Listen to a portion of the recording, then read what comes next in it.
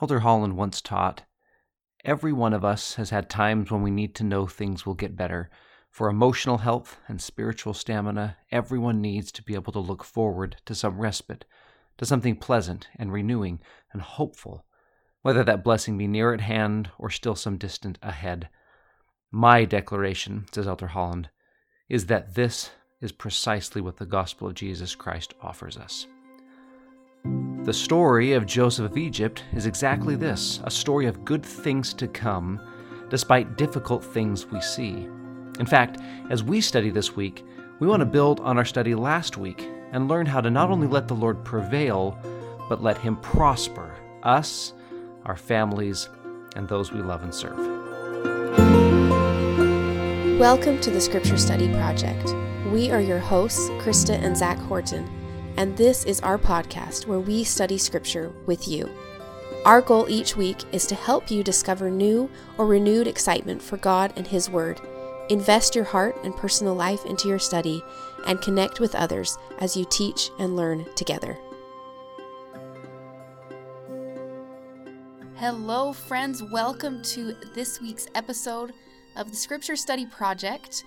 We are studying this week in Genesis 37 through 42, and you may notice that we skip a few chapters from last week's study, so they're kind of left out of the study, and we're going to get to that later on in the episode, but just wanted to point you to that. I'm excited to study these chapters for a few reasons. So Genesis 37 through 42, I think that this might be probably the only episode that will happen this year that I actually know more about the story than Zach does.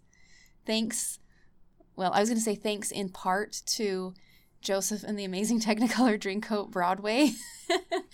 But actually, it's just all that. Thanks all. That's just the only reason. Well, I have had all of those songs stuck in my head this week, nonstop. They are very educational, and they're pretty spot on. Like, it's one of those stories that you're singing the words to it as you are reading, and you think, oh yeah, this is exactly what they're singing about in the Broadway. So thanks to Spotify and Broadway plays for educating me. And I realized I've been talking a lot about pop culture in my education of Bible stories, which should I be ashamed of or proud of? I'm not sure. It's just merging together all good things. And I will say I don't plan to sing, though the other alternative starting that I thought about was Go, Go, Go, Jojo. That's all. There you go. That's all I'm going to sing. But just so you know, it's in my heart as we record this episode. You guys may not know, but Krista's middle name is Jo, and we call her Jo. I call her Jo. We named our daughter after her, and so Jo is a popular name in our home. So Go, Go, Go, Jo is always a big name. One of our sons' name is Ro, so we do Go, Go, Go, Ro, and so we like. We're pretty big fans, right? Yeah. It's been playing a lot this week as we've been playing in my head and on our speakers at home too. You know, when your kids, when you ask them to summarize the story and they do it by quoting direct lines from the play, that at least something has got through. I'm excited for this week because we have a lot of P words, and I am probably aggravatingly addicted to alliteration. So we've got Potiphar and Pharaoh and prosperity, which is the title of the episode, and prison. And to steal from last week, prevailing. And we were trying to find creative ways to force other things we wanted to say into a list of P-word alliterative statements. But no, those were great. The ones we have are perfect, don't you think? We were pretty proud when I was like, oh, and Pharaoh and Potiphar. So, well, we are going to talk about prosperity. Last week, our focus was on letting God prevail. We looked at Jacob as that great example of someone who had gotten where he was partly through his own wrestles and had to learn how to let the Lord prevail in his life.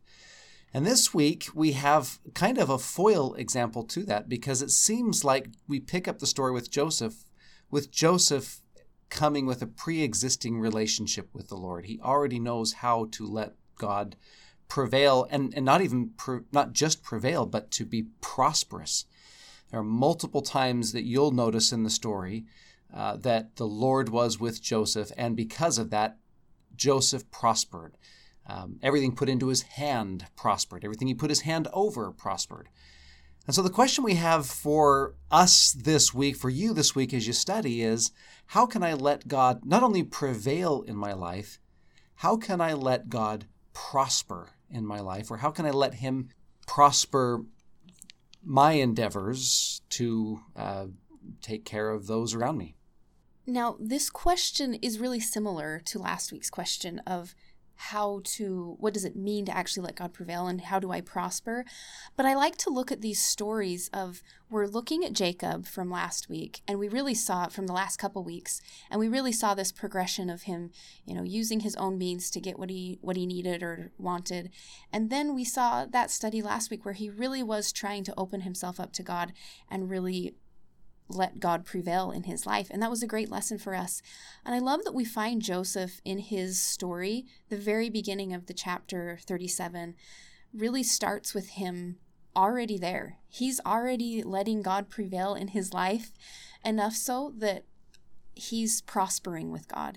It almost seems natural to him, and almost annoyingly so to his brothers. And maybe as a reader, sometimes you think, okay, he is kind of a little overzealous or maybe full of himself or whatever. I've thought that a lot. But that idea of him already being ready to receive instruction, in his case, we're going to learn and talk about the dreams, and just everything he does is allowing God to prosper him because he's already learned from someone. I like to think that he learned this from Jacob. Jacob already made kind of that arduous journey.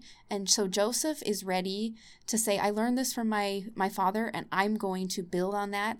And that's what we see him do. Yeah, I love that insight as you've talked about it just in our study, because it's such a real experience that our own wrestles to let God prevail are not only for our benefit, but also for the benefit of those that we teach, whether it's our children, our students, to be able to help them have a belief in and a testimony that God really can make things good and better for us. I like that a lot. And maybe an example of that, standing on the shoulders of giants, where this really is that happening there. It's Joseph learning from his father and becoming something great because of it. Yeah. This last week, I had a chance to study this with some students, and we looked at Jacob and Israel and the transformation as symbolic of the transformation we need to make in our own lives. And so we made a list of all of the things that we are most often tempted to Jacob, if you can use his name as a verb. And the list was jobs, school, stress, relationships, mental health. All of those were things that we often feel very tempted to just go it alone and do it on our own. And then we asked, what would it look like if we were to let God prevail in one of those areas? And it was a fascinating study. And so as we're talking about prosperity this week, I think it's helpful to see that when we let God prevail, he does things prosperously. Even though that may look a little differently and our path towards that prosperity might wind here and there, as it does with Joseph, the fact that God prospers things that he touches. When we give him stones, he touches them and they glow. When we give him clay, he molds it into something incredible. When we bring to him a boat, he makes it something that can stand on the waters for a year. When we bring ourselves to him, he clothes us better than the lilies of the field. Everything God touches prospers. And so this question to us, how can I let God prosper in my life, I think is a really powerful one that we can wrestle with. So what we want to do for our study today is talk about points about prosperity. Zach made me say that. I came up with that. That's funny. I was going to give you credit, and you had to make sure that you got credit. All alliterative things in this episode come from me. That is true. Okay, so unfortunately, the first one doesn't even start with a P, but we're going to make it because it kind of rounds out that way. So the first thing that we notice, besides his coat of many colors and that he tends sheep, is that Joseph had a dream. And that's the first of many dreams that we see in these chapters in this block that we're studying this week. There's the dreams that he dreams about himself and what his brothers are going to do. And part of the reasons that his brothers grow even more, do you have a P word for not liking him? Perturbed at him. Good one. And then he gets put in prison, and there's more dreams that he interprets the dreams. And then he gets out of prison because he is able to interpret dreams. And so this whole thread of this idea of Joseph and dreams and prosperity, what does that have to do with something? And for me, I think this was something that I saw as something that Joseph was really good at. And maybe even a way that God communicated with him through dreams. Obviously, he did. He even tells us that when in chapter 41, he interprets Pharaoh's dream. And he says, I am not able to. Joseph answered Pharaoh, it is God who will give Pharaoh a favorable answer. So he's even saying, like, it's really not me that interprets these dreams. I just know how to tell you what God is trying to tell you, which I think is really cool. He interprets his own dreams, and he even is able to help other people do that. And so what I thought about this is, as a way to transfer that to us, how does this help me prosper, is that Joseph really found a way of communication that was meaningful for him. So this was one of the ways that God communicated to Joseph about how he can prevail and prosper in his life. I'm going to show you these dreams, and you can practice and see how it feels, and then go forward and do these things. Now, I know that this is a lot of times in scripture we hear about dreams, and even people today, that's not a way that I have really ever, I feel like my dreams are really crazy and erratic, so I try to not to interpret my own dreams, but I know that there's a lot of meaningful dreams for people, and I do believe that that's a way that God can communicate to us.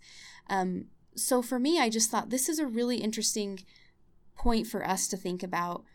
How is it that God communicates with me, and how can I practice to make myself become better at listening and communicating with God? And also, as we see from Joseph, he doesn't just use this gift for himself. He tries to help others to interpret their dreams because he's pretty good at it, it seems like. And so the P word that I thought of for me would be ponder. For me, I feel like when I let room and ponder on things that I'm troubled about or that I'm trying to find answers to, I feel like that's when I'm able to hear God's voice and begin to let him prevail, and hopefully, which I've seen, let him allow myself to prosper because I'm listening to him. I like that a lot. So an essential skill to letting God prosper is identifying and being practiced in communicating with him, identifying how he communicates with me, and then being practiced in it so that I can use it for my own benefit and to help others. Right, and from that talk that we referenced last week from President Nelson, that's what he talks about, the idea of revelation and being really in tune with what works for us and allowing ourselves time and space to do that in whatever way you find fit. And maybe if one way isn't working anymore, or you're having trouble finding answers in one way, maybe you can be flexible and try different ways. Because I know that's been something for me in my life, is that I've found that not every time is the same for me. Obviously, this example of Joseph, we're seeing him, this repeated method of dreams.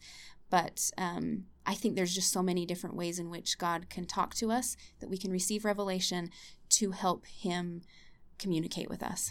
Yeah. Or for us to communicate with him. Well, if dreams do matter, my point about prosperity is that clothing doesn't.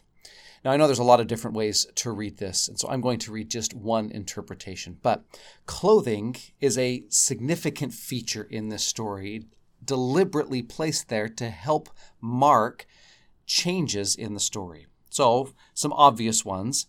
At the beginning of chapter 37, Joseph is given a coat of many colors, which signifies favor.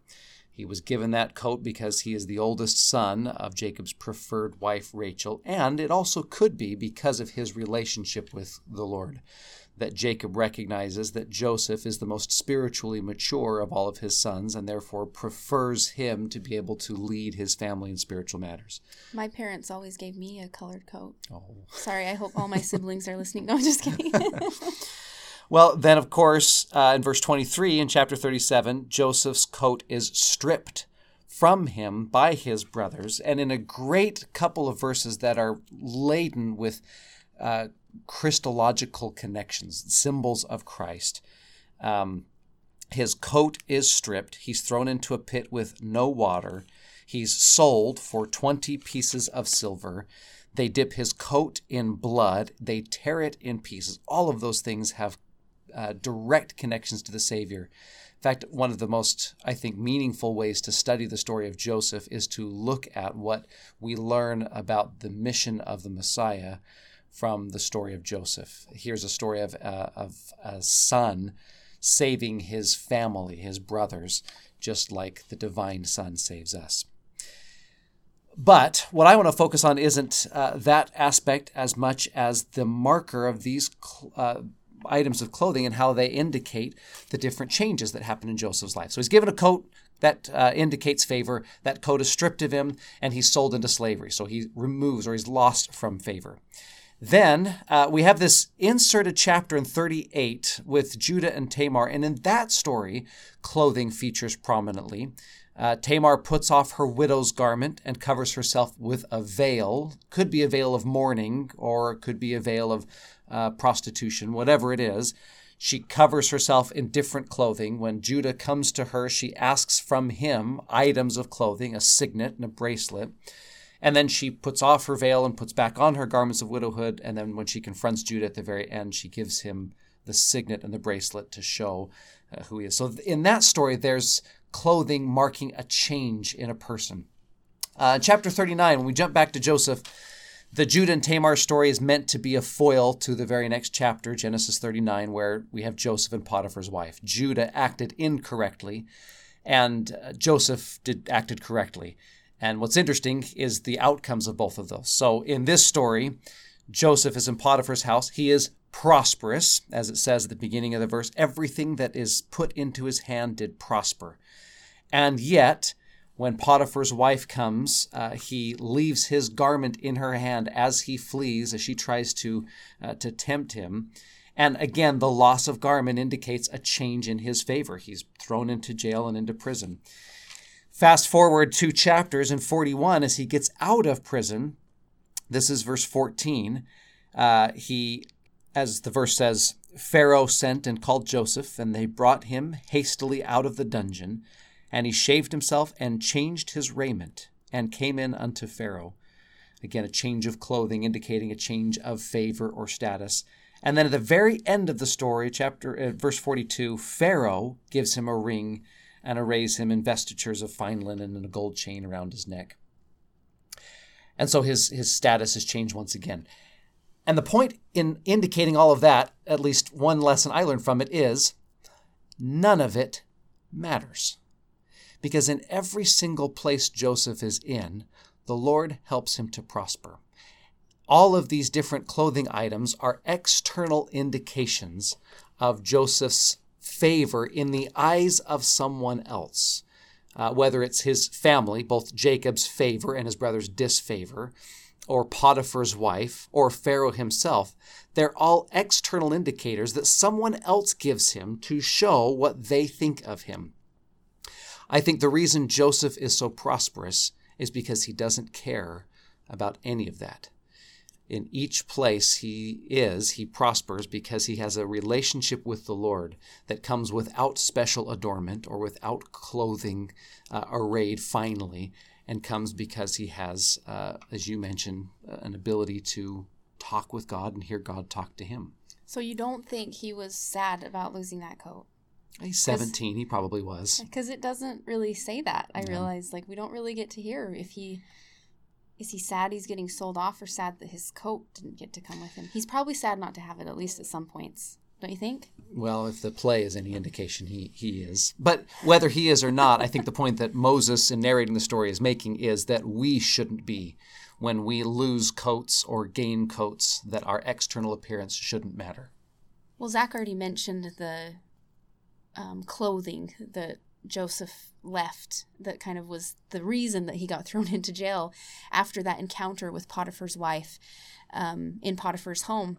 And I think that that's a pretty well-known piece of the story, is that he encounters Potiphar's wife and she tries to get him to lay with him and he runs away and all of that. And I think at least the lesson for that in the P that we're using for that, Potiphar, is a way to let God prosper is to continue to do the right thing And I think we see Joseph do that over and over again, is that he said no repeatedly. And when it came down to it, he ran away from the situation that he didn't feel comfortable with, and that he knew God didn't want him to, the situation that God didn't want him to be in.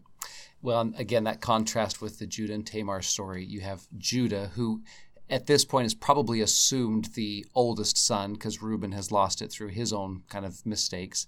And so you have the oldest son who didn't do the right thing when it would have been easy to do so.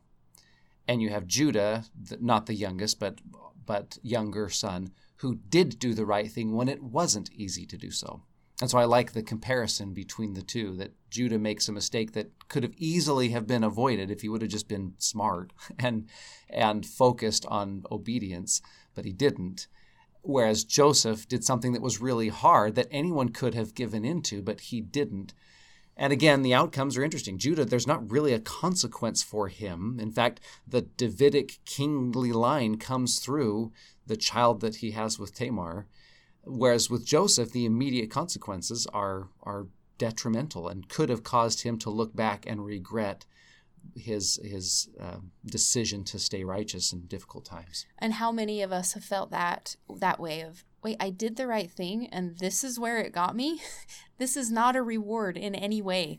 And actually that brings us to the next point. The prison is that is not a very prosperous place to find yourself, is after you choose the right or do the right thing, you're put into a prison, which feels like punishment instead of something that's going to get you further. There's a lot of good P words in that. Prosperous place, punishment, prison, wow, I didn't even... I'm very proud. Yep, I made a pun, and I didn't even mean it. But I think that really just shows us that what I liked about the prisons, and we see Joseph getting himself into prisons a couple times in these chapters, and I think that it shows us that the path to prosperity, again, path to prosperity, wow, isn't always straight. It's not, and we've talked about this a lot actually in these Bible chapters, haven't we, or in the Bible so far, is that it's not a linear path. It does not lead us straight up, but it's instead, oh, I'm doing really good. Oh, now I'm in prison again. I'm doing really good. I made the right decision. I'm doing really good. Oh, I'm in prison again. And it lasts for a long time, and people don't fulfill their promises to me, even though I interpreted their dream for them. And here I am still.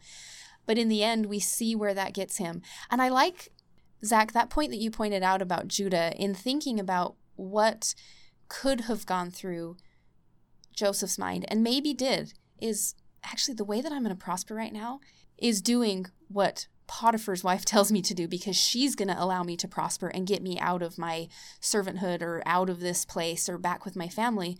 Instead, he chooses the right in spite of that possible reward or manly reward, and he chooses something higher and ends up at first with no reward, but in the end, a great reward in the court with Pharaoh, and given much more than that. That's a fascinating point. And it again connects to what we studied last week. Had Joseph Jacobed, that's too harsh of a criticism for Jacob, but had Joseph tried to work his own way out of his predicament, he probably would have seized what might have been a great opportunity in his eyes. Instead, he persisted in choosing the Lord, trusting that the Lord alone was capable of eternally lifting him out of his predicament, and because of that was rewarded for it. In fact, the final P, Pharaoh, in this story can be seen as a symbol for the King of Heaven. And I read the verse already, but I'll read it again. This is 41, verse 42. Pharaoh took off his ring from his hand and put it upon Joseph's hand, and arrayed him in vestures of fine linen, and put a gold chain about his neck, and made him to ride in the second chariot which he had. And they cried before him, Bow the knee. And he made him ruler over all the land of Egypt. A little bit later on in our story, not this week, but next week, Joseph will, of course, meet his brothers as they come to Egypt. And his perspective on what has happened, I think, is really insightful. This is chapter 45, verse 4. I am Joseph your brother, whom you sold into Egypt. Now therefore, be not grieved, nor angry with yourselves that you sold me hither, for God did send me before you to preserve life. And I love that Joseph's perspective is that God has led his entire path and has prospered him, even though that prosperity took him into Potiphar's house and into a prison and saw him robbed of his clothing and his favor. That Joseph recognizes that the Lord has been with him and has made his hand to prosper the things that were given to him. Now we realize that all of these things, there's not one exact answer to allowing God to prevail in our lives or to gaining prosper from the Lord. But I think that as we think of these things on an individual basis, as you study and look at Joseph's life of what he did, I think that this can really be something that allows us to grow closer to God and really let him guide us and direct us in the ways that will be most meaningful for our own personal lives. So take that question, how do I let God prosper in my life? Have a wonderful study. Now, before we end, we want to share with you just one connect idea as you study this with others, students, family members, etc. You've undoubtedly noticed that the Old Testament has some stories in it that are particularly prickly. There's some more P words for you. They're difficult to read. In fact, Christy, you mentioned that the Come Follow Me manual skips over a couple of chapters in Genesis, and it will continue to do so in upcoming blocks. The chapters it skips over are ugly. One of Jacob's daughters, Dinah, is taken advantage of and has a horrible experience, and then her brothers, in revenge, do horrible things in revenge. The story of Judah and Tamar is not an especially uplifting or enlightening story. And a lot of times when we study this with other people, there's a question, especially if we're teaching youth or others. What do you do with hard stories like this? Do you just skip over them? Do you ignore them? Even when you encounter difficult things you read about people that are righteous, when you find the text not especially glowing about a particular individual, or when we find something in church history that is troubling, what do you do with those kinds of moments? Well, one idea is this. The administrator of seminaries and institutes, Chad Webb, has said recently, and I love this, he said that at least in church education, we need to move from only praising the ideal to also honoring the struggle. And what he means by that is we often in our approach to scriptures emphasize idyllic doctrines, principles, and practices. We find the hero and we follow the hero's story, and we love it. And we should do that. We shouldn't lessen our attention to saving doctrines and principles. We definitely shouldn't lessen our focus on Christ and what he does. However, we should add to our study a realization and an acknowledgement that all of us are having a human experience and that none of us are living the ideal life.